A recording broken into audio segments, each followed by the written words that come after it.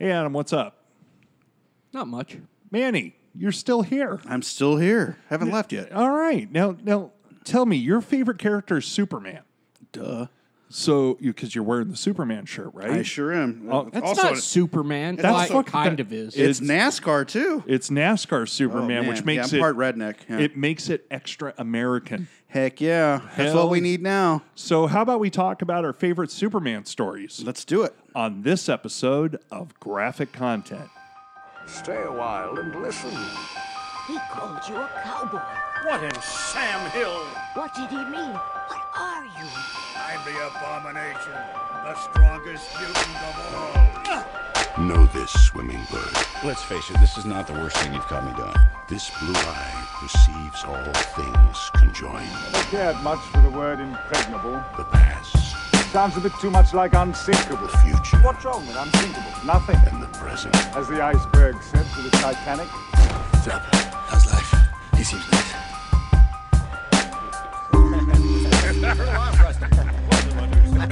All of the equipment has been sabotaged. Circuit smashed. Of course, we still have the radios in our jet. Then what's the problem, soldier? This city's afraid of me. Colonel, please. I've seen its true face.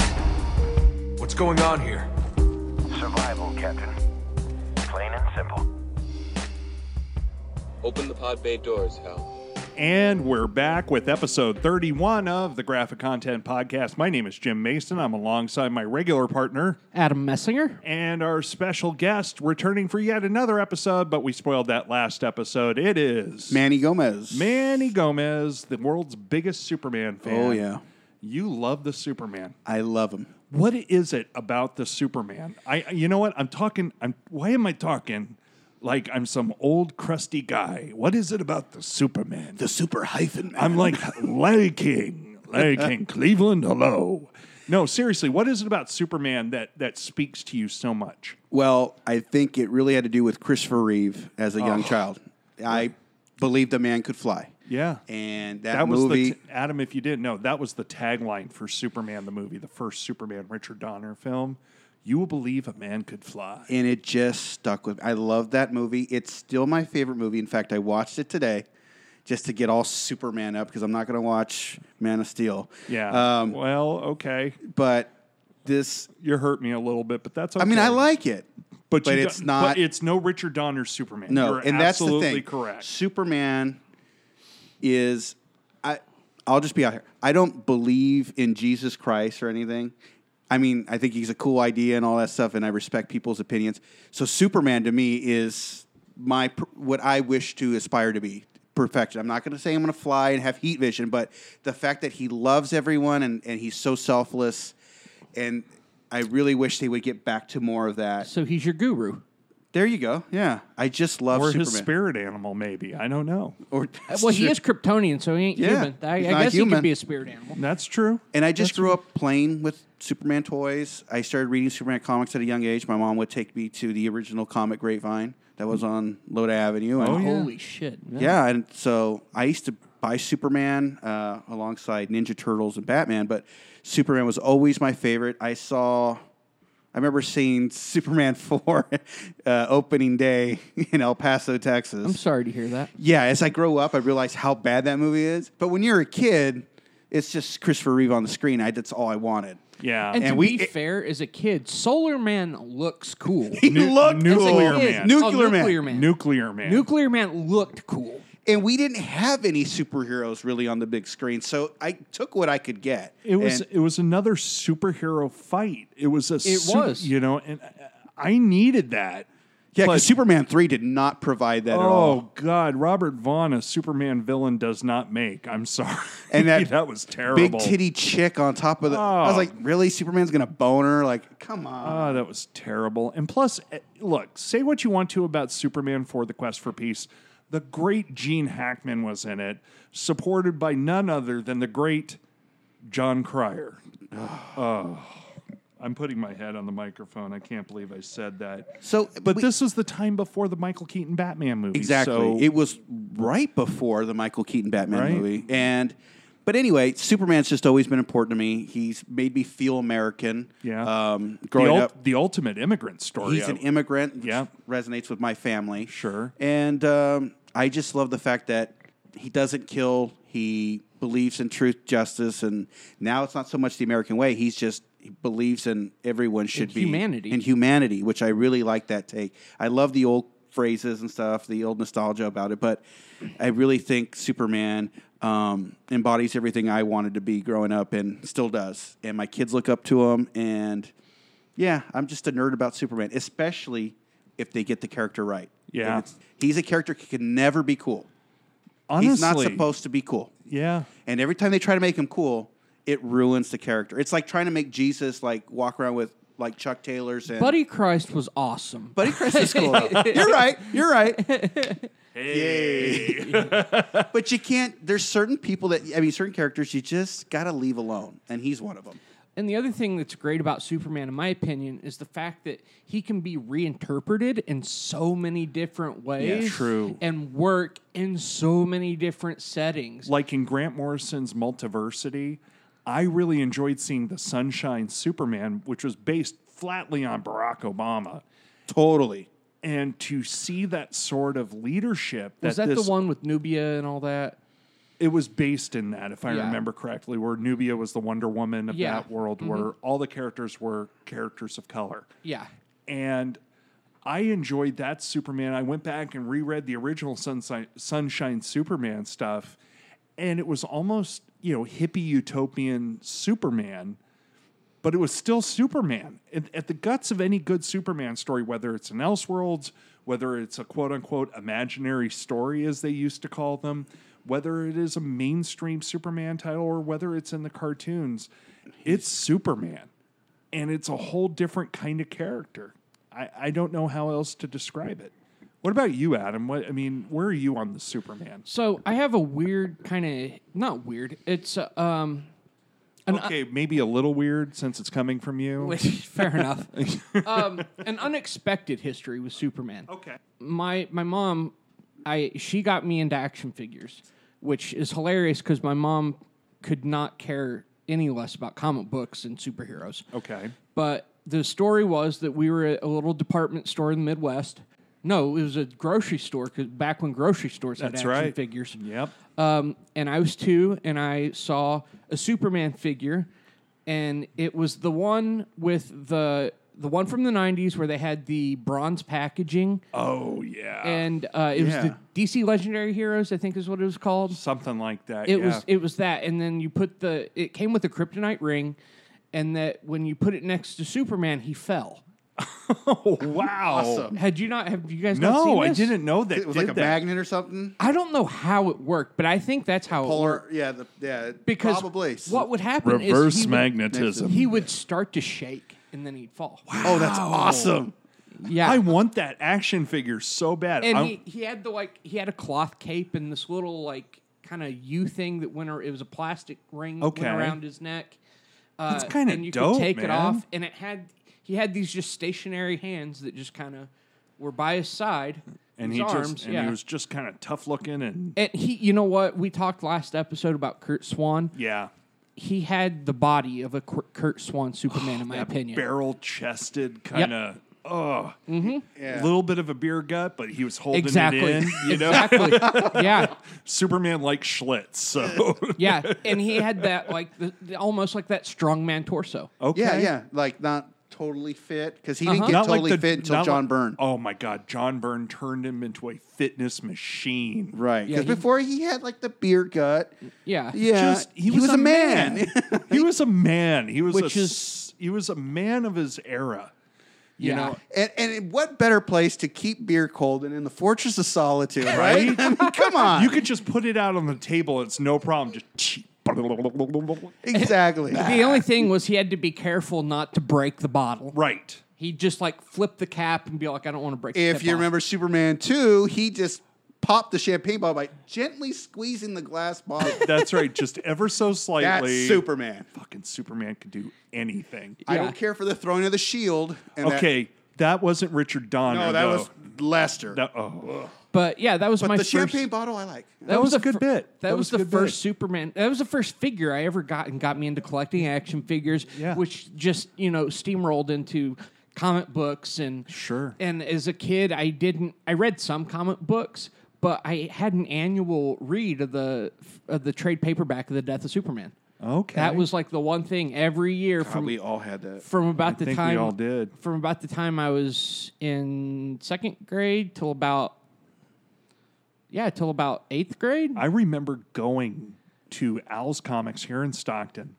We were all in community college, my friends and I, and it was the Death of Superman issue, and there was a line out the door. No shit. For that comic book, and we left Delta College, it's a community college locally, if you're not familiar with the Stockton area, and we all got 2 copies, one to keep in the poly bag, and then one to rip open. The special edition came with a black armband with the red fucking S. shit. Yep, and we all wore our red Superman black bands. It was Now the most nerdy I've ever been in that public, was I think. what year was that? 1990. It was 92. 92, yeah.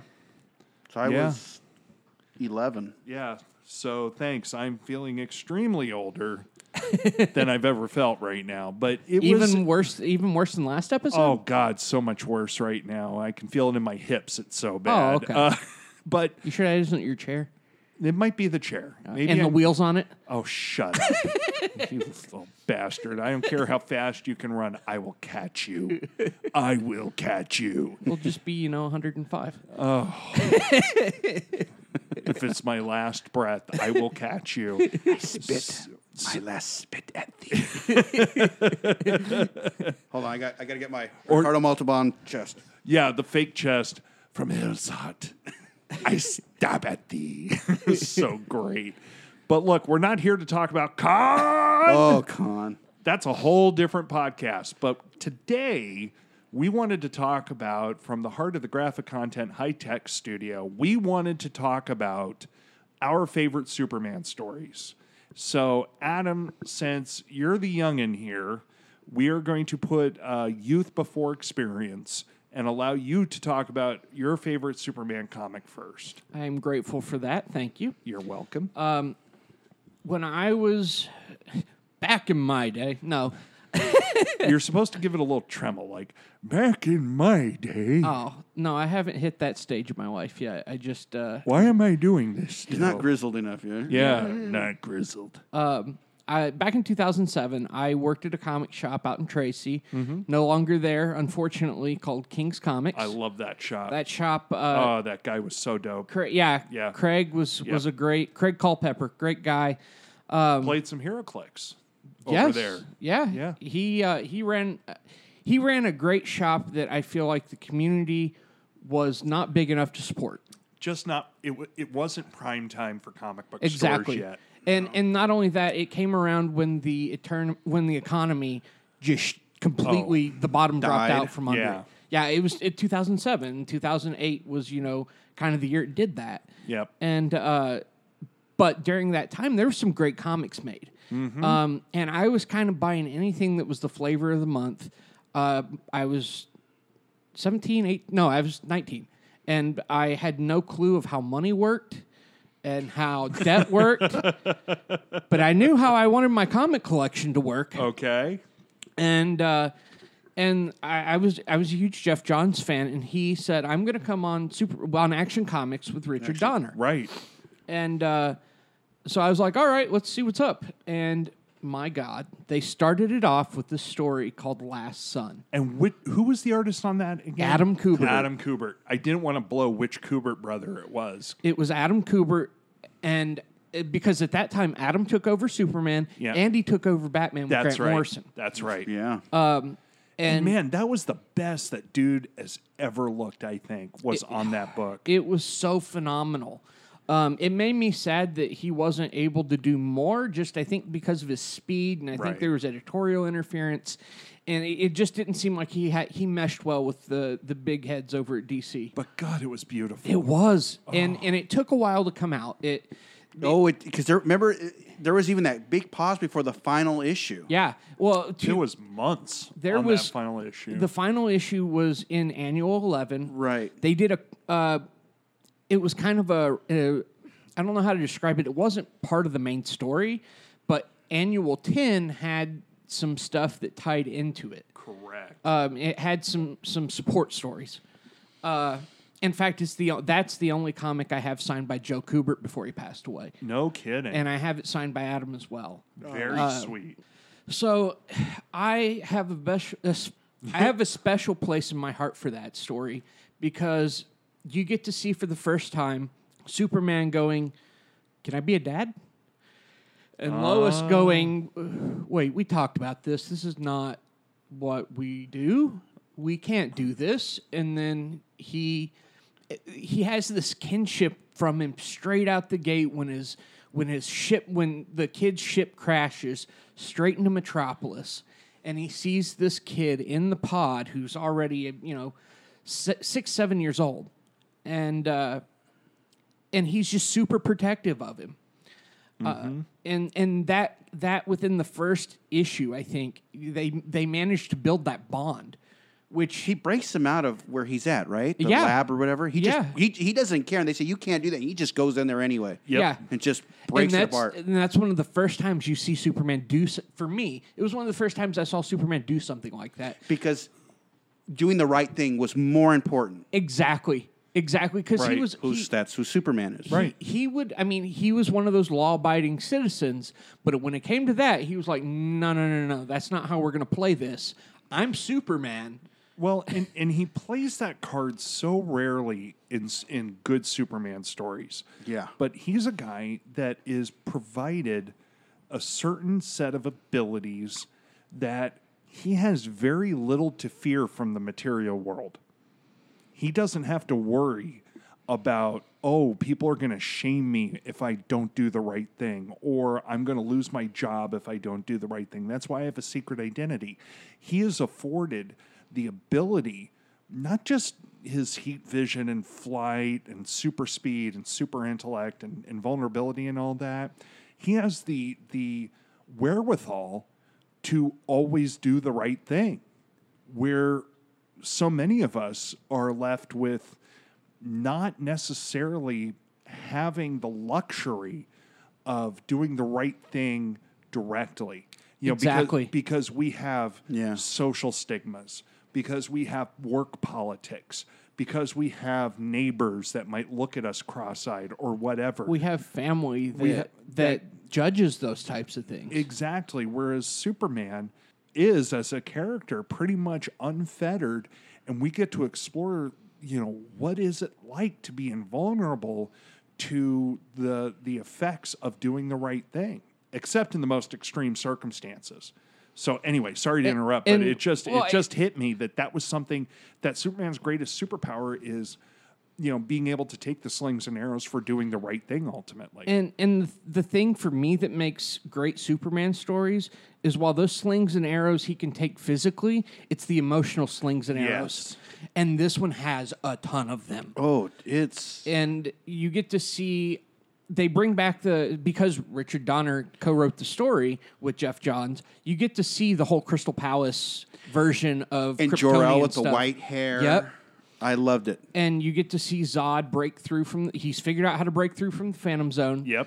And to me, like, they've done so many variations of Zod. That is Zod. And to me, yeah, exactly. That became Zod to me. That I was Zod. still hearing Terrence Stamp's voice, though. Me too. But it was totally before Zod. It was a definitive take on Zod. For me. Yeah, on Lore Zod. Yes. And did you like what they did to Non? Oh, The yeah. backstory Oh, my of Non? God, That yeah. he was Jor-El's buddy. They was just intellect. That he was not just a buddy, but he was a peer. He was an Yeah. intellectual Wasn't peer. he a mentor? He was, yes, I think, I think He was you're a right. mentor. Yeah. Before he was essentially lobotomized for his crazy ass ideas, like, the planet's going to explode if we keep drilling into it. Yeah. Which kind of funny that all fits now too. Yeah. but Yeah. that's Yeah. right. I think he was his mentor, and then that's one of the reasons, in a warped way, Zod took him because Zod knew that planet was in trouble. Because Zod was a friend of Jor-El's up Yes. until that point, until Jor-El caved. And yeah, and the whole thing was Zod being a militant extremist. Right. He went to the extreme military style. But Yeah. they And- played him like they did, like all the great villains, where the great villains don't see themselves as the villains. villains Oh, of their own absolutely. story. Yeah. Oh, and they do this whole thing where he gets into him and Ursa and Non get into the Fortress of Solitude just by being Kryptonian, Right. and because I mean Superman's supposed to be the last one, and Surprise. So, yeah, so they get in there and they start talking to Jor-El, and you see Zod at the he gives the kind of they use it as a narrative device. But at the end, they give it this emotional punch because Zod is just kind of like, I can't believe that you're such a piece of crap that you're not around anymore to see this and call me the villain when I'm still alive. I was just like, man, it was so great. And then you see a point where they try to go, it turns out Chris Kent is their son, is Ursa and Zod's son, that they've been abusing and beating the crap out Yeah, of. that's right. Yep. And you discover there's a point in the Phantom Zone that's actually solid because Superman is sent there by Zod. And that's how they kind of get rid of him. And they take over Metropolis. Uh-huh. Well, it turns out in that story I love this, that the way that Superman is able to get out, when he gets out, the person he has to turn to is Lex Luthor, who has been pretty much, who at this point had become a doomsday prepper for when Superman goes Injustice style. Yep. And he'd built Metallo at this point. He'd made some adjustments to Parasite. I think you're right. And there was somebody else that I can't quite remember what he It's did. so long since I've read that. Yeah, I've started it a couple times. I've not Did finished they it. ever collect that into a single volume? Yes, they did. They did. Okay. In fact, they did it a couple different ways. I would recommend going on eBay and finding the trade. Okay. Actually, no. Go find the single issues because the trade does not carry the Action No. Comics annual number 10. Okay. And while during when Superman's in the Phantom Zone, he gets out because of help from Mon-El. Okay. And That's Oh, right. That's right. and they You're give you- totally on point. They give Yep. you the whole backstory of not only Mon-El but the whole Jor-El sending Zod and Ursa and Non Yep. into the Phantom Zone in that annual. Oh man, that's right. And so they left that out, which I thought was a huge mistake. Yeah. And so, of course, so Superman teams with Lex Luthor and this Superman Revenge Squad Yeah. to take down Zod. Yeah. And so you get, and at the end of it, I mean, as a whole, it's a classic DCU knockdown, drag out. The Justice League gets involved, but of course, the main focus is on Superman and Zod. And then Adam Kubert is just fucking amazing, on point with all of his stuff. And this was how they kicked their run off, and this solidified for me. Jeff Johns is the best Superman writer In modern times. Well, yeah. for me, I would say just period. And Okay. maybe that's just because I haven't had the exposure to the older stuff. Sure. But for me, yeah, personally, I would say that Jeff Johns is my favorite. There's so much emotion in it. Absolutely. Honestly, and Jeff Johns has always been able to infuse emotion into what were criticized as unemotional or emotionless characters. DC characters were always these mythological figures. Right, larger than life. Larger than life. Superman Zeus, Diana is Hera, Green Lantern Apollo, using the Grant Morrison metaphors and all that. Batman is Hades, where Jeff Johns has always been able to find the humanity in these characters to forge the connection between the reader and the fictional creation. And what else he does is he's able to bring out the nostalgia of each character, and then, like you said, add everything to it. It's not just that one-dimensional character you remember from being a child. Yes. He transforms that character, but keeps them at the core of what you remember and as a he child. uses that to illuminate the godlike stature as opposed to weaken the godlike stature with those things. Exactly. Good call. And that story to me was fantastic. It's Yeah, it's my single favorite Superman story. It's the one I've read the most. Yeah. It's the one I always find myself going back to. If I think of a Superman story, I think of that. I wish that they collected it in a way that made sense today. Because, as I said, the original collection, it was called Last Son, and they left out that annual. And then they collected it later, and I don't know if they have the annual in it still, but they collected it later. They renamed it Last Son of Krypton. Okay. Yeah, And then they put it with this Brainiac story, which bookended Jeff Johns' run on Action. Interesting. And I was like, why would you put those two together? Was that Brainiac the one he did with Gary Frank? Gary Frank, It yeah. doesn't even go with that story. It doesn't. And as I said, like, it bookends the runs. You got the beginning with Donner, and then you got the end with Brainiac. Both are great stories, but they don't fit in the same trade. Right. So my recommendation would be to try to find the single issues. They're not super expensive. Yeah. It runs. It jumps around, so it's kind of a pain in the ass to find. Sure. And that I think kind of hurt it when it was coming out, but Because it stopped. It suddenly just stopped. You had to wait and wait and wait for it. And yeah, you would get like the first 3 parts, and then they're like, we can't hold Action up for another 6 months, and then they put they let Kurt Busiek, who was writing Superman at the time, Right. do some Action stories, and then they busted out the Phantom Zone issue, which was kind of random, and then they were like, we're just going to finish this in annual 11. And so they waited for that, and that capped it all off. Right. Okay, now, since Richard Donner was tied to this, and Jeff Johns used to work for Richard Donner Yeah, he back was in the his day. production assistant So, for years. how great would that have been? Oh man. Instead of making Superman Returns, which was a love letter to the Donner era, Right. they should have done something like that because that Honestly. hit. That was Superman. Instead of portraying Superman as a deadbeat dad, which is my biggest criticism of Which Superman would Returns. never do. No. And he would have known she's pregnant because he has X-ray vision and super hearing And super sperm. and super sperm. I mean, come on. He's Superman. He would have heard the creation of Oh, the he sperm would've. hit So- the egg. Yeah, it's Frank like- Miller told us that. That's right. So that would have been I mean, a way I'm to sorry. go. Uncle Frank is right on that one. He is. Yeah. He is. So that would have been a way to go because that comic, that run in Action Comics felt so much like the Donner movies, which I just watched the first one again today. It felt like Superman. He was a genuinely good guy, always doing the right thing. Then he has to care for a child.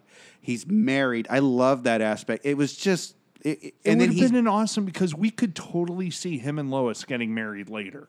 Yeah. They could have given a nod to him revealing his secret identity to Lois, but they couldn't have children, and they could have lamented on that fact that as much as they love each other, that he would And of course, you've always known Superman wants to be a dad because he had such a great Earth father that he has all this. And even his Kryptonian father made the ultimate sacrifice to give him life and to let him continue his life. That even, you know what, now that you say that because in the Brainiac story, Pa Kent dies. Oh, yeah. So, like, fuck that. Like, no, those don't go together. Like, Yeah, you got you're right, one about they being don't. a great dad. Right. And, like, yeah, paying homage Remember, to he that. hears the heart attack from how far away? Oh, yeah. So he would have heard the sperm, and he would have never left. The Superman turn should have never been made. Sorry, But, yeah, But he hears that we're heart talking attack. we're talking pre-crisis Superman who had the powers of pretty much God. Yes, Let's be we're clear. talking Donner era Superman. Yes, Yes. that he's superior to everything. So I would have had a real anyway. So but it's that's not my that Brandon favorite. Routh was bad in it. Again, like No, I enjoyed him. In our previous episode, we talked about how individual performances can be great in a movie that's not so good. And He was Superman. I thought he was. He channeled the spirit of Christopher Reeve in that So, film. since you grew up with Superman in the kind of the 80s, I mean, that was what, 79? Superman was 78, I think. Superman was 78 and Superman 2 is 80? Yeah. Yeah. So if that was like when you were growing up, do you have any like stories that really hit you from like Superman of that time? Yeah, what's your favorite Superman story, Manny? Well, it's with the crazy guy from across the pond, but I love Alan Moore. That crazy old wizard. But Don't piss him off because he will fucking hex your ass. Yes. So I'll give you- Lycon will haunt you. for the man Seriously. who. So it's called For the Man Who Has Everything. Oh, But my first take on that, before I knew who Alan Moore was and all that stuff, there was an episode of Justice League, Yep. and I remember watching this, and I was like, oh my gosh, it's about Superman's birthday. Yeah. And what do you get for the man who has everything? Because Superman has everything, and especially if you go into the Fortress of Solitude, which the early days, pre-'80s, had everything. It was like the Bat Cave of the past. It had was his relics and Trophies, Trophies. Kryptonian technology, had creatures, the last surviving creatures. From which many Justice worlds. League, the cartoon, did well. They brought Yep. that back Oh, and kept that Superman spirit the alive. Superman the And- animated yes, they series did. started that, huh? Yeah, Yeah. thank God, because they kept that spirit of Superman. He's Yep. the last of his planet. He saves the last of other planets. That's right. I love it. Yep. So anyway, Which they also did in All Star Superman because he had the Oh, yeah, last. that's right. He had to feed That star stuff to a sun eater yep. from the old. And it was just a baby, and he was breaking it up. baby sun eater. He had I to love feed. that stuff. Yeah. That's what also makes Superman cool is the old nostalgic stuff. Silver Age Superman. Oh my God, the best. Yeah. So anyway, This was and to call out this story, if I remember right, the writer was Alan Moore. Yeah. And the artist was this guy named Dave Gibbons before they did Watchmen together. Yep. And it was a precursor of things to come. and the artwork is phenomenal. They get Mongol right, and in the comic, it's Not Batman. just Mongol, but Batman, Robin, and Wonder Woman. And this is the first version of Jason Todd, yes. not the brat that I'm glad we wiped off the face of the earth. Sorry, I voted for that. I made that call. I'm a child killer. I You know. blew $1.50 on Yes, that. I did. Oh my God.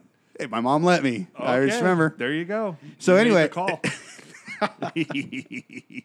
But and then there's Wonder Woman, and there's even Batman telling Robin, "Hey, don't look at her that way." You know, I mean, because she's like they're in the they're in Antarctica, and she's still in her outfit, and She's in her bathing suit and Looking good. Not even worried a bit. full bikini wax, everything going right, and Her so Linda Carter thing was just popping at that point. she gets her the flower, right? Right. That's right. But I love that they walk in and they see Superman all wrapped up in it, Wrapped up in this alien plant which creature. was called the the black Orchid? Black Or no, it was the black. I'm going to look it up while you talk Okay. about it. But what Honestly, I've not read this. Oh, I've it's- only heard about it. Oh, this So is good. so brilliant. you can get it in the collected works of Alan Moore Superman. So good. So good. There's the Swamp Thing tale in there and a bunch of other stuff. But what gets to me is that Mongol thinks that Superman wants to be the ruler of the earth and wants to dominate because he's so powerful. Because that's how Mongol thinks. So he puts this plant on him, which makes the host dream and live its wildest dreams come true. Well, Superman isn't made that way. We find out Superman wakes up in a dream next to his wife on Krypton. Krypton has not exploded yet. And he has a son. And he loves his son. And he visits his dad, and his dad, is embarrassed because Krypton didn't blow up all those years ago like he thought it was going to. The Black Mercy. The Black Mercy. Oh, That's what the yeah, name of the okay. planet. And this was from Superman Annual number 11, published in 1985. So, Moving on from there. what makes it great is that Batman and Wonder Woman and Robin see him with this flower, the Black Mercy on him. They're trying to get off. Mongol shows up to start fighting them. They start fighting Mongol and trying to free Superman at the same time. Yeah, imagine Batman, Robin, and Wonder Woman trying to fight Mongol. I And this feel is like Wonder Woman's fighting Mongol while Batman and Robin are trying to figure out how to get this shit That's off. what happens. pretty much, yeah. That's what 'Cause happens because she even goes into the Hall of Weapons where Holy Superman shit. and There's starts a using hall of weapons in the Fortress of Yep. Solitude. She starts using those on Mongol. And there's some crazy shit which I can't even remember in this story, but I mean it was like black hole swords and shit like that. It's awesome. I'm and not- and they have the full on like panels of boom whack. I mean, because it's Mongol and Wonder Woman fighting each other. What was Mongol's angle? Like, why was he involved? Was he trying to help Superman out for his birthday? No, No, he he- hates Superman. And the Black Mercy puts you in this hallucination world until you die. because you are not caring for your body. And it brings your wildest dreams to come true in your mind. Here, and look at the cover of this right here. Can you see that? Yeah. Holy shit. Yeah, it's just, and it's a it's devastating amazing. personal weapon. So it takes your wildest dreams and kills you while you're doing it. So while Wonder Woman's fighting Mongol, Batman and Robin are trying to free Superman. And Batman's like, Clark, get it, snap out of it. It's not real. It's not real. Meanwhile, in Superman's head, he's living on Krypton. He's taking his son to a trip to visit his grandpa, Jor-El. Who is a scientist, but Kal-El, what is he? He is a farmer. He's a farmer. On What? Krypton. He is a farmer. That's awesome. Oh, my God. It was so great. And so finally, Superman starts realizing this isn't real. And there's a scene. Mm-hmm. He's driving with his son. I think they're driving home because the planet is starting to erupt. Like Jor-El's visions did come true, but just many years later. And he tells his son, and it's the saddest thing because I could never imagine telling my son this. He kneels and he has to say goodbye to his son because he tells him, I know that this isn't real. This isn't right, and you're not real, but I will always love you. And the planet explodes. And when the planet explodes, he wakes up from his dream, and the Black Mercy's loose. And Batman's holding the Black Mercy. Holy and shit. And then the tentacles. Black Mercy goes on Batman Yep. for a minute, and his parents are alive again. Yep. Oh, my And you see Batman smile. Yeah. What? Oh, I swear to God. It's so good. This story shows why Alan Moore. Look, I've said I've said my bit on Alan Moore today, but Alan Moore of the early 1980s had it down. There was no better craftsman working in comics, and he was an artisan of comics. So this was before his spirit was broken. Before, Yeah. no, seriously, it's before his heart was broken. It's by so DC touching Comics. because he has to tell his son goodbye. He loves his son. In his mind, he's lived with his son since conception, birth, and to this point. So in Superman's mind, that's his son. He's And got however many worthy years of So love. when he wakes up, he just said goodbye to his son. His son is dead. His So can you father and mother are dead. All the Again, people he his knew. wife, gone. These phantom Kryptonians that never existed except only in his mind were gone. And all he sees in front of him, he even ignores his best friend, who's Batman at this point, who's now under the control of the Black Mercy, and Wonder Woman's looking at this going, holy shit. And she's battered. She's all bruised up. And everything. She's had the shit kicked out of her by Mongol. I mean, Mongol's a Superman And enemy. all of a sudden, he just looks, and you just see this rage, and he says, I just remember it says, There's- Mongol! He knows, and he fucking takes off. But remember what he does before that? He looks at him with this quiet fury, and there's this word balloon with really small word that says, burn.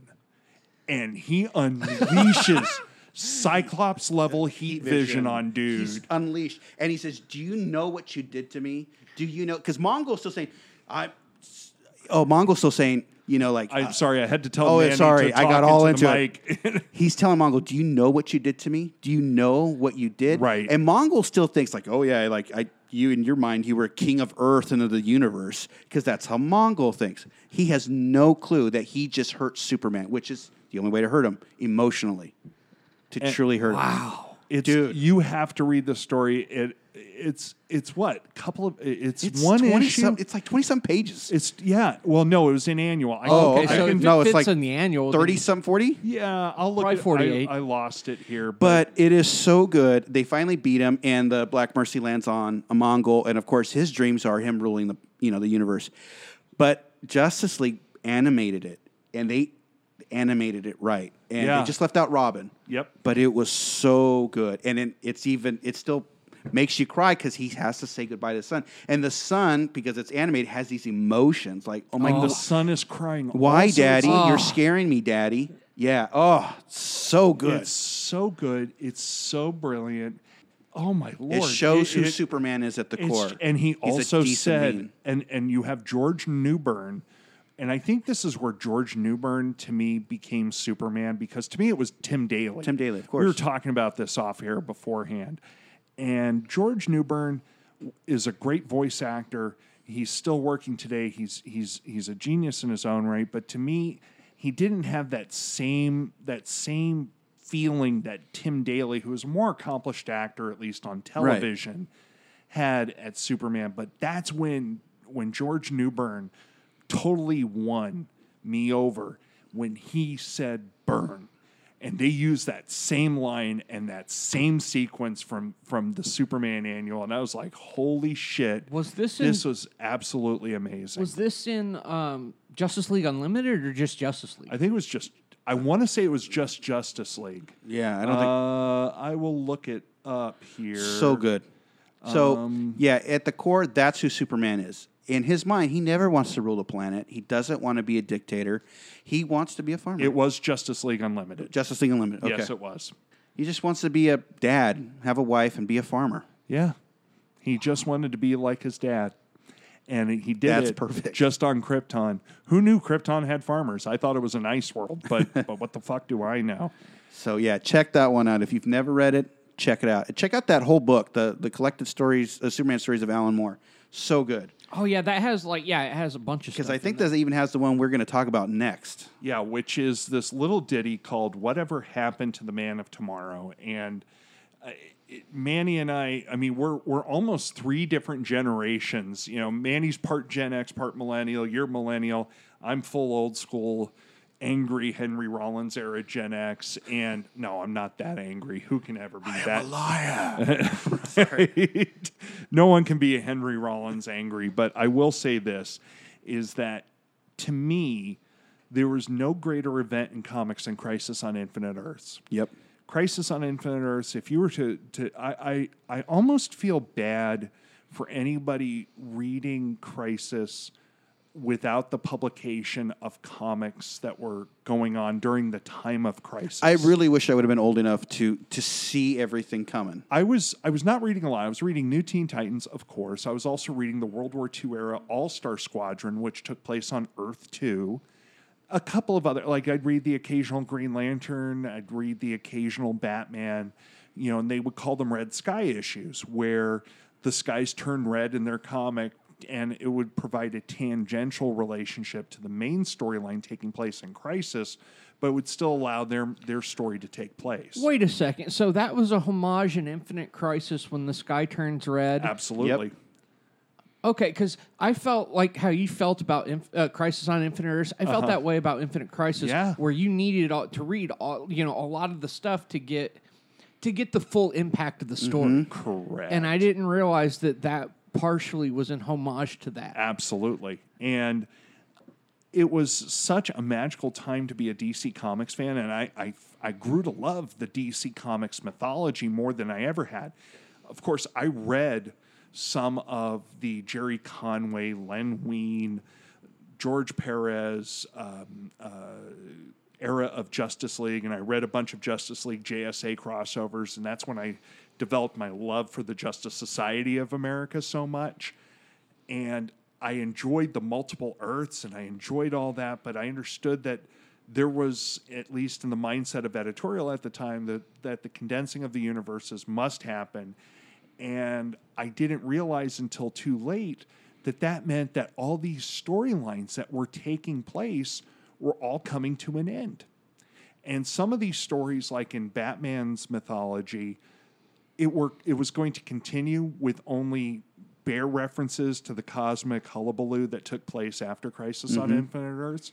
But because Superman worked on such a massive scale, I remember when Jim Starlin did his run on DC Comics Presents, where Mongol first debuted, that Superman... So that was a Jim Starlin character? That was a Jim Starlin created character. That makes so much sense. Doesn't it? It makes, now that you say that, I was like, that makes so much sense. Can I ask you... Yeah. The reason Mongol hates Superman, this is before my time, is because Superman humiliated him, right? Right, and tore Warworld from him. Yep. Okay. Yeah.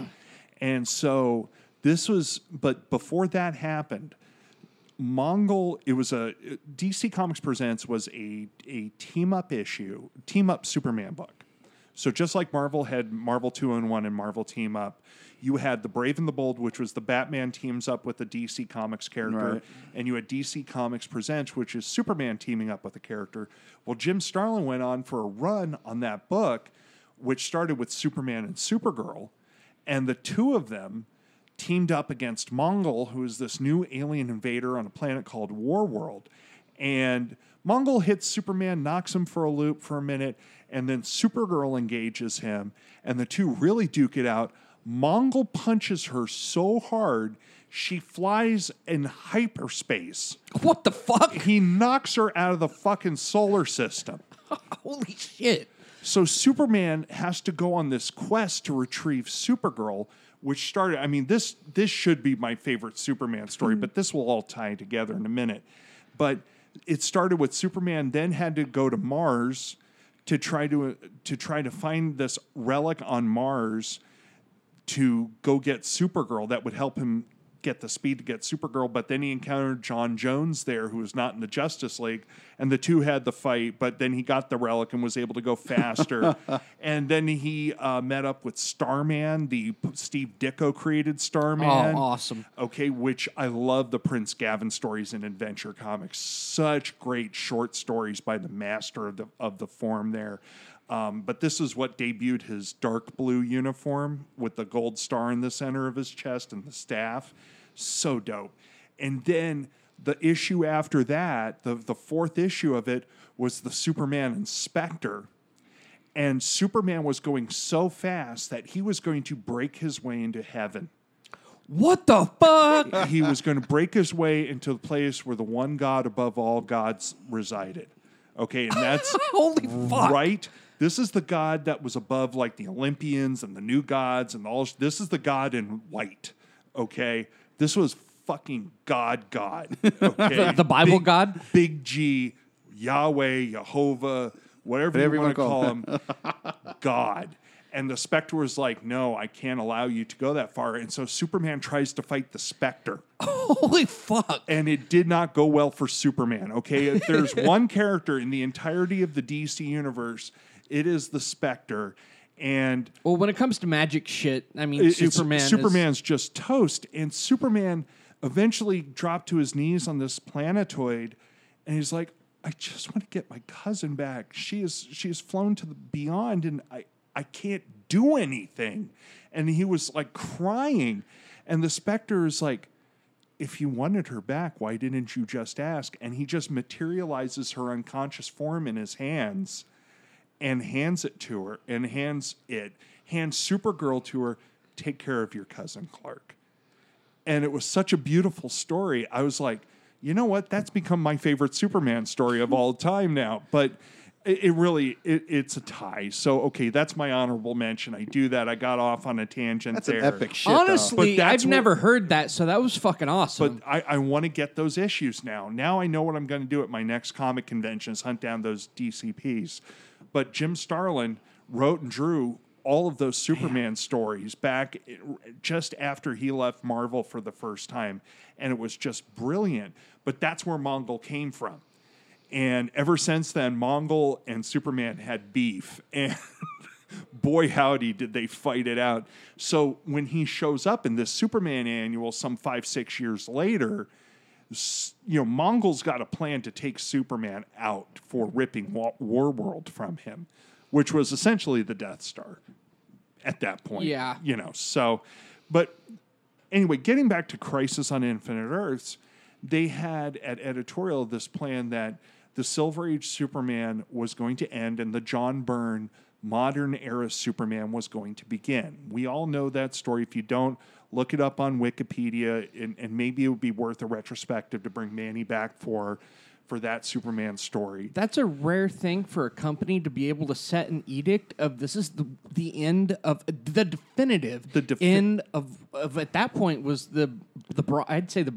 Well, was it the end of the silver, into the bronze? Well, and I'm going to make an argument here to say that Superman never was touched by the Bronze Age, where Superman, well, maybe he was touched by the Bronze Age in books like, Justice League of America or DC Comics Presents or in other comics that he might have guest starred in, but his book, despite the writers, and there was so many different writers on that book, but Alan Moore was one of the writers the last writers on Superman, that I would say that they pretty much protected him, his core titles, Action Comics and Superman, of which there were only 2 comics, those 2 comics being put out. Yeah. That they protected him from the cynicism of the Bronze Age. That makes a lot of sense now that you say that. Yeah, I mean, I can see that.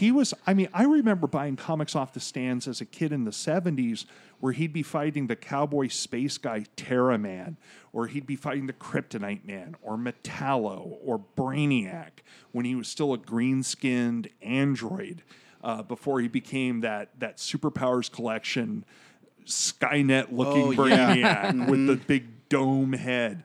And So DC Comics, and I forget exactly, I think Dick Giordano was the editor-in-chief at this point.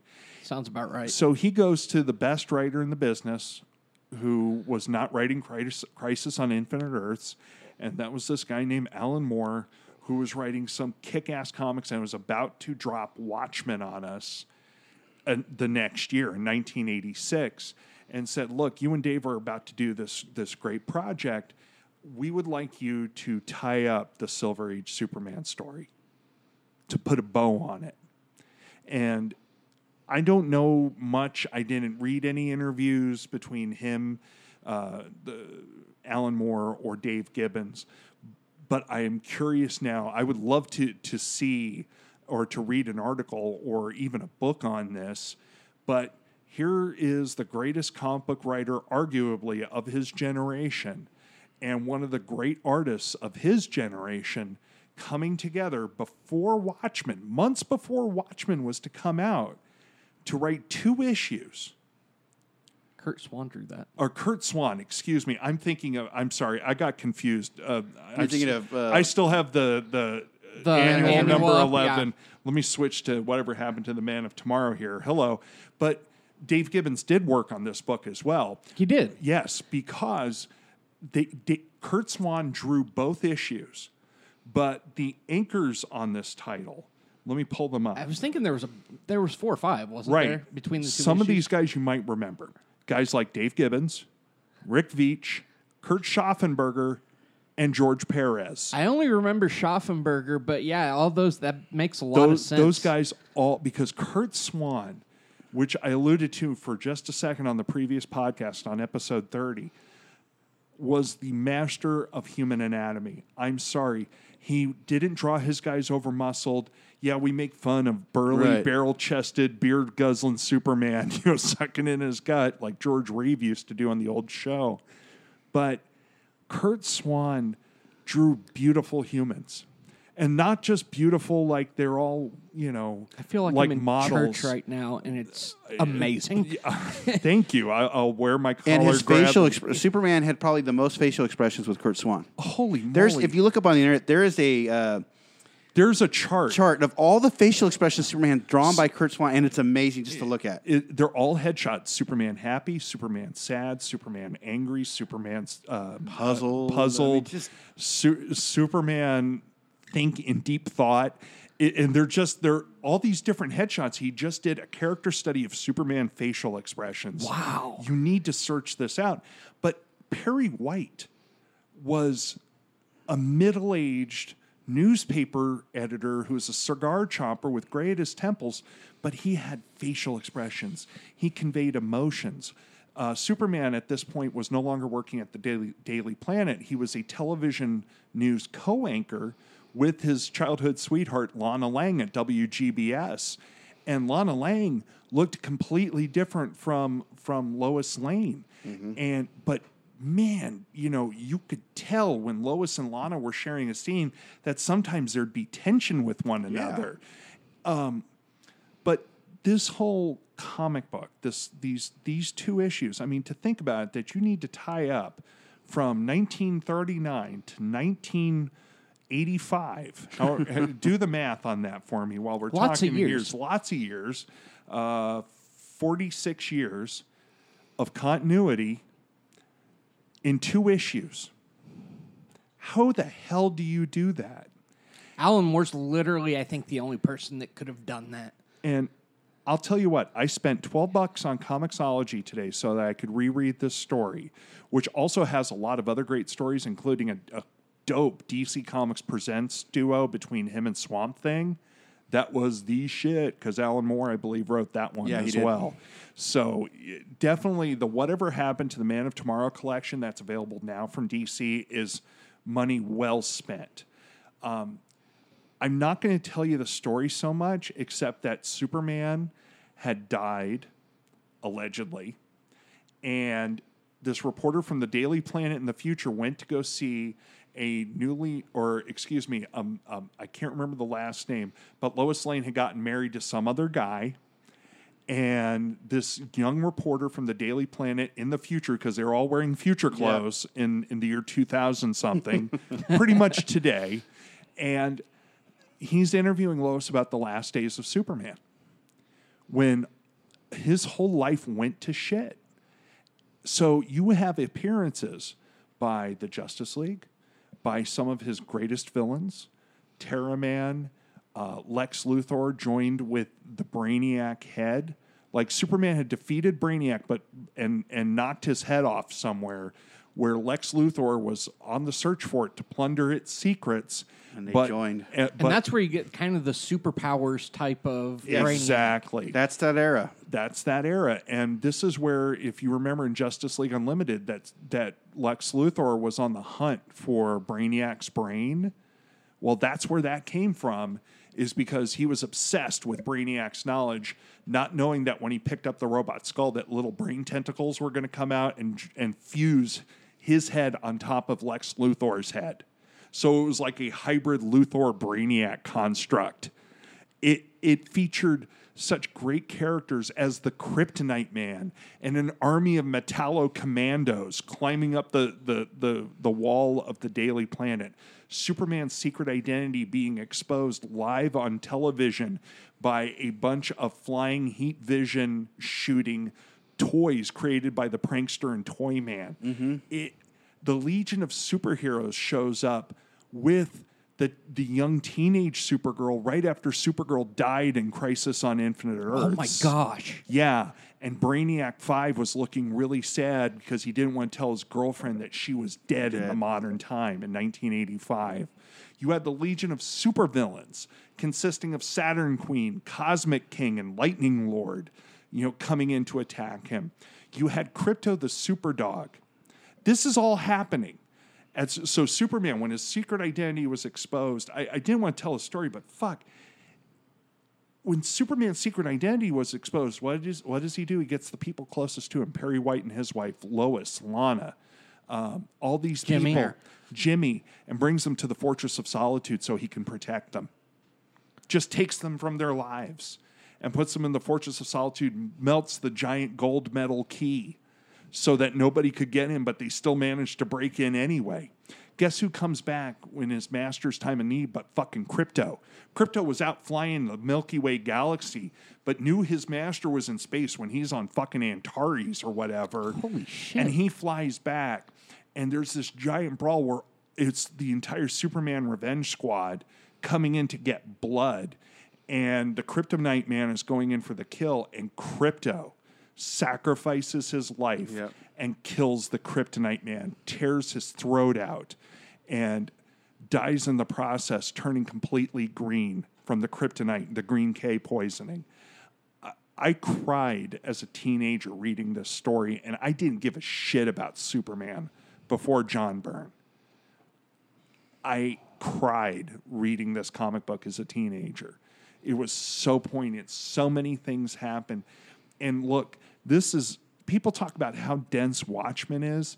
If you want to get a real sense of comics history in motion and understanding the power of, and not just that, but the mass of an Alan Moore script and how densely packed it is from panel to panel, Whatever Happened to the Man of Tomorrow is the most densely packed 2 issues in comic books you can possibly get. Wow. Amen. Yeah. Yeah. For the shop, one thing I've tried to do for our trades collection over at Comic Grapevine is basically pull the essentials. If somebody came up to me and said, what's the best story, or what story can I get the essential of this character from? Yeah. And I went when I was doing Superman. That's the story I went to. I found that trade, and I was like, it's like $12 for 2 issues, but god damn, those 2 issues are amazing. Yeah. Well, now they've put in more content into that. So they put in some DC Comics Presents. They put in a few. I didn't finish reading it. I just read that DCP issue. And this goes to prove that why Superman didn't work in the 90s. Yeah. They got away. They wanted to make him so big and so buff and that's I'm so powerful and tough. I'm going to go save America. Yeah, and I it's feel just, like they tried to filter a lot of the 60s through the 90s, which did not work at all. Right. And so, and it took for him to die, then people to start caring again. And then as soon as he came back, which I have all those, I have them individually issued because I spent so much money. I bet. Especially when you're 12, 13. That's a lot of money that I was It is. spending. Oh, yeah. It was 4 issues a month. Yep. And That's a weekly trip to the comic shop. It was. Back when they invented the shield numbering and the whole thing. Yes. Like Oh, that. God. It was Superman, The Adventures of Superman, Action Comics, and Superman of Steel. Yeah. And so I was spending all that money. Plus, at the same time, I had Batman going through Chaos and Nightfall and all that stuff. And that was before they launched the quarterly Superman, the Man of Tomorrow. The Man of Tomorrow, which I have the first issue. I have yeah. issue 0. Yeah. Yeah. So, and then they brought him back and they have him the mullet and everything, and it sucked. And it was like, wow, you did all that work, and then it sucks. Essentially, you changed him so he could have a mullet.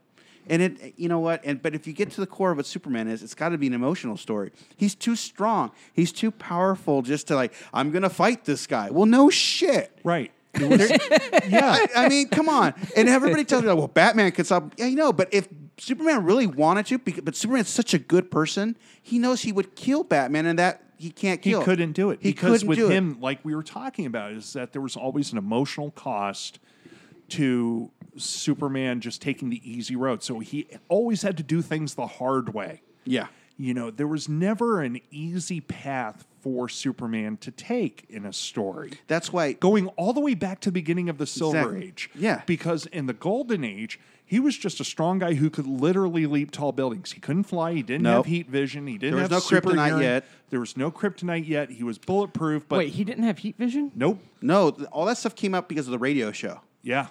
That makes sense. He was a social avenger. Yeah. He was a guy that threw slumlords out of top story. He killed. Superman would throw slumlords out of the top story of In their the first issue, 13-story he buildings. fights a slumlord. Yep. Saves a woman from the death penalty. Yep. I can't remember what else. But that's what he does in the first And he issue. he punched gangsters in the jaw, just knocking them out. He was a guy that fought Depression era issues. I'm sorry, but he was Bernie Sanders on the super soldier serum, really. He was a guy that was about saving the little guy.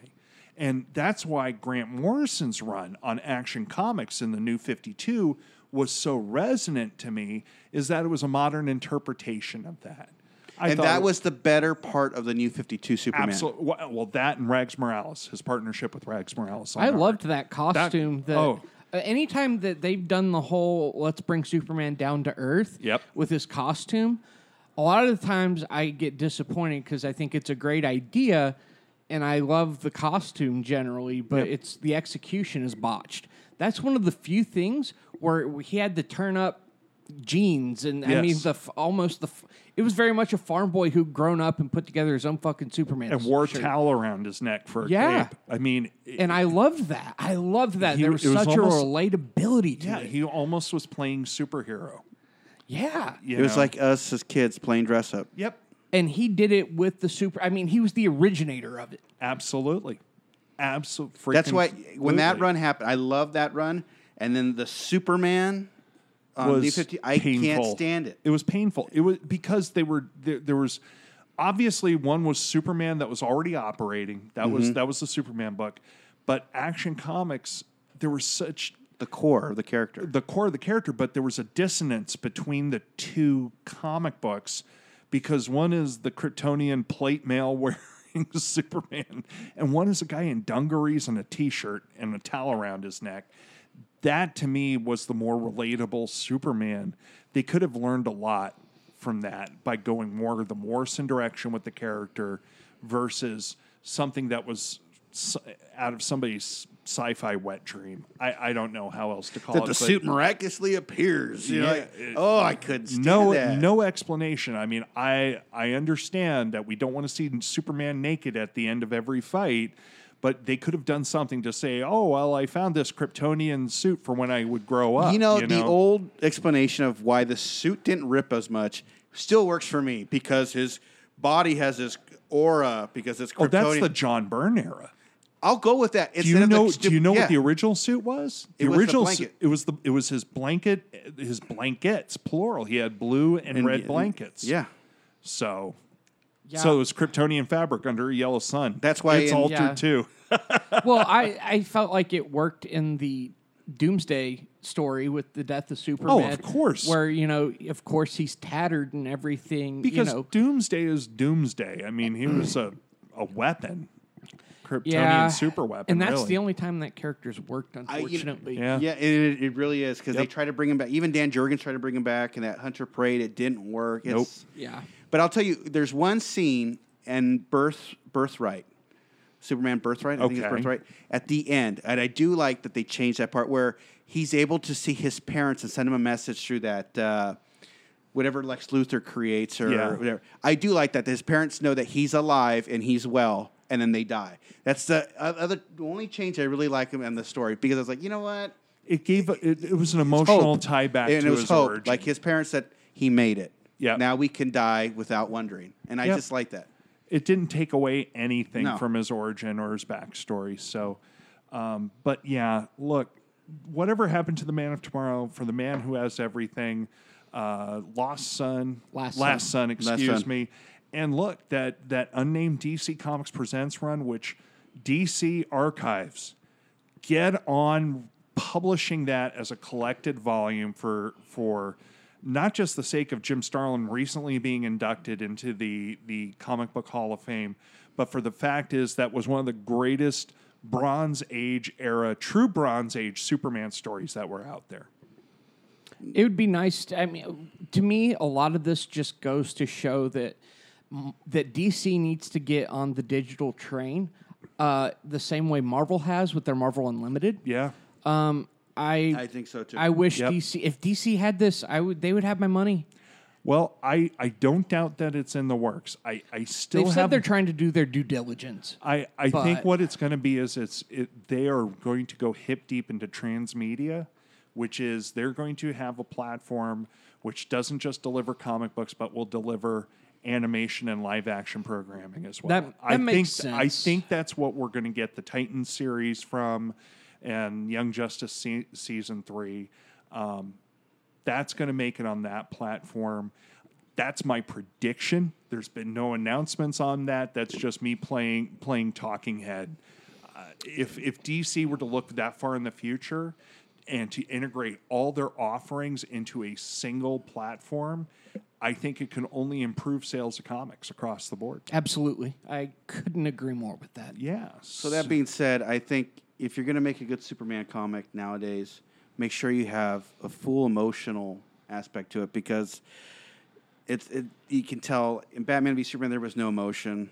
They tried to add emotion. It was lame. It was a forced emotion on Superman. And you had to watch the 3-hour version. You had to watch to understand it. To understand what the hell was with it was Stupid Man in the theatrical version where it was Superman in the ultimate cut. We should talk Man of Steel and BVS in an episode. I would like to. So we need to get somebody in the fourth chair here in the high-tech graphic content studio and really have a solid conversation about that film because it's polarizing. And Justice League is coming out soon, so I mean, yeah, it'd be a nice prelude to do that. I think that sounds like a future episode, as we often conceive of here on the show. Now, I'd like to give a small shout out. Okay, you guys talk about the emotional component. Did either of you guys read part of Greg Pak's run on Action Comics with Aaron Cooter? I have to admit that I didn't. Okay, which storyline was that? He did the Underworld story where he goes in and there wasn't like a major story that stuck out as much as the run, and I feel like he is the only writer that actually hit the core of the character in modern in the modern continuity. Mm-hmm. And I feel like he's another one that's run was unsung, and it was interrupted by crossovers and a lot of bullshit. But when you get the stories that he was just able to tell unfiltered with when they left him alone, when they left him and Aaron Cooter alone, they had some great stories. Greg Pak is an underrated artist. I mean, an underrated writer. Yeah. He is a tremendous talent. His stuff on the Hulk. Yeah. And It you guys is talked amazing. about like how Superman doesn't kill and all that. And he goes into that in his run in the least cheesy manner possible. Wow. Where I felt like Superman was truly a radiant being of hope. That's what he's supposed to be. And it was fun. All right, you sold me. I'm going to have to go after that. You got to be careful because there's a lot of shit that comes after it. But Okay. if you can get into, especially the first couple of story arcs, Okay. were really well done. And right now, with everything going on politically, whatever, if you read the last couple issues of Superman, where he takes a vacation with Lois and his son, John. his son John, and they visit national monuments in Washington, D.C. and other spots. They couldn't have predicted what the times would be like today when they first created those. No, because that's months ago when they were drawing them and writing them up. It fits in, and it teaches tolerance, and it teaches our military history, and it teaches how bad war can be and why Superman does what he does. And he even honors a Civil War soldier, which you just got to watch this. It's so good. I mean, read it. It's so good. Okay, you sold me. What issues? I mean, is it? Do you know in particular? 20. I'll look them up right now. I have 'Cause, I them mean, on this my I picture. think it's the stuff that's just come It's out. Rebirth. Okay, so it's Rebirth very era. current. Yeah. Oh, here, I'll tell you right here. Superman 2827. That's Okay. the two run. It's called Declaration. It's really good. Okay. All right. I'm Awesome. sold. I'm going to get that, and I'm going to conventions to get those DC Comics Presents issues. Do it. And when I read those again, then I'm going to pass them around to you guys because I think you'll love that story. Yeah, I'd definitely be up for trying it. That sounds like such a cool story. Just It chasing does. his cousin. It's Chasing his badass. cousin, and Mongol hit her so hard. That's so Superman fuck. couldn't I don't catch condone her. hitting people or women, but that sounds so badass. That's how hard he hit her. Right. And that's that. I mean, honestly, it was the only way to bring Thanos into the DC Comics continuity was to create Mongols. So, so amazing. Look, guys, I love the conversation. Thanks again for coming back into the studio, Thank you Manny. for having me. We love having you here. Adam, hi. No, I'm kidding. Adam's my brother. I just like giving him shit. So, hey, Manny, as we like to wrap up these episodes, where can the kids find you online? You can find me on Facebook under Manny Gomez or One Eyed Art. Hit me up, whatever. I just draw, I hang out. I'm making Jim's shoes. Green Lantern shoes. We got a birthday party coming up for a little girl. She wants a superhero themed paint party, so we're doing that. Yeah. Okay, I can't wait. You got to get an Instagram account. So you I can do. I think that'd be pretty dope to see your stuff on Instagram. I need to do that. And we will reshare the shit out of that. Hell I yeah. promise Sounds you good. that. Okay. Adam, At Adam S. Messinger on all media. there you go. And me, follow me closely, kids. On Twitter, at Jimmers with 3 M's, on Instagram, at Jimmers with 5 M's, on Facebook, at Jim Mason. You can also follow the show at Graphic Podcast on Twitter, at graphiccontent.podcast on Instagram, or facebook.com/Graphic Podcast, which is the show's official page where we share news as well as news from other sites, news about the show, and then we share a lot of news from Bleeding Cool, from Comics Beat, Newsarama, and CBR about all kinds of things going on. And James Cameron, from me to you, shut up about Wonder Woman. You don't know what the fuck you're talking about. There, I said it. Oh, I've been saying it. It is the editorial position. I will repeat the post that we put up on Facebook over the week, which is, it is the editorial position of the Graphic Content Podcast that James Cameron should concentrate on making his own 4 Avatar sequels and shut the fuck up about other people's art, because Patty Jenkins knocked that shit out of the park. And her response to him, pure class. Yep. Look it up. She is at Patty Jenks, JENKS, on Twitter. It was the most beautifully written and to the point and classiest response that I could possibly ever imagine, whereas Cameron's remarks were an off-the-cuff dismissal of the Wonder Woman franchise. Thoughtless comment, not even realizing the uproar. And I'm not trying to do this as Mr. Social Justice Warrior. That's not how I wanted to end this podcast. But this dude totally missed the point. We as men do not get to tell women what women empowerment figures are. If you want a classic case of that, Danny O'Neill, he did that. He thought he was doing the right thing, but he realized Denny he didn't. O'Neill and Mike Sikowski missed the mark on Wonder Woman. Wow, don't we love Denny O'Neill? I love Denny O'Neill. Adam and I have a mutual love of the character The Question. Seminal comics work done by him and Denny Cohen. But I'll tell you what, he had a tone-deaf portrayal of Wonder Woman when he was writing that comic. And James Cameron could do it. Look, as a guy who says that he loves comic books, needs to know his comic book history a little bit better. William Moulton Marston, say what you want to about the man. He created that character as an empowerment icon for little girls. And I'll tell you what, Patty Jenkins realized that. Patty Jenkins helped craft that movie with the writer of that film and all the other creatives that worked on it to give something not just to little girls, but to little boys and little girls at heart, a character to look up to. And man, to Gal Gadot and the other actors knock it out of the park there. So yeah, I made this. William Moulton Marston had two women sitting right next to him, right, having their input, showing him like, yeah, this is the finer points of female empowerment of what little girls need to hear. Yep, and that will be featured in a biopic coming out in late October called Professor Marston and the Wonder Women. Oh, fucking, I can't wait to see that. We'll talk about that on a future episode. I know Adam normally calls it out, but after my little rant there, I'm going to say go read some comics, and after you're done with those comics, go listen to the graphic content. There you go.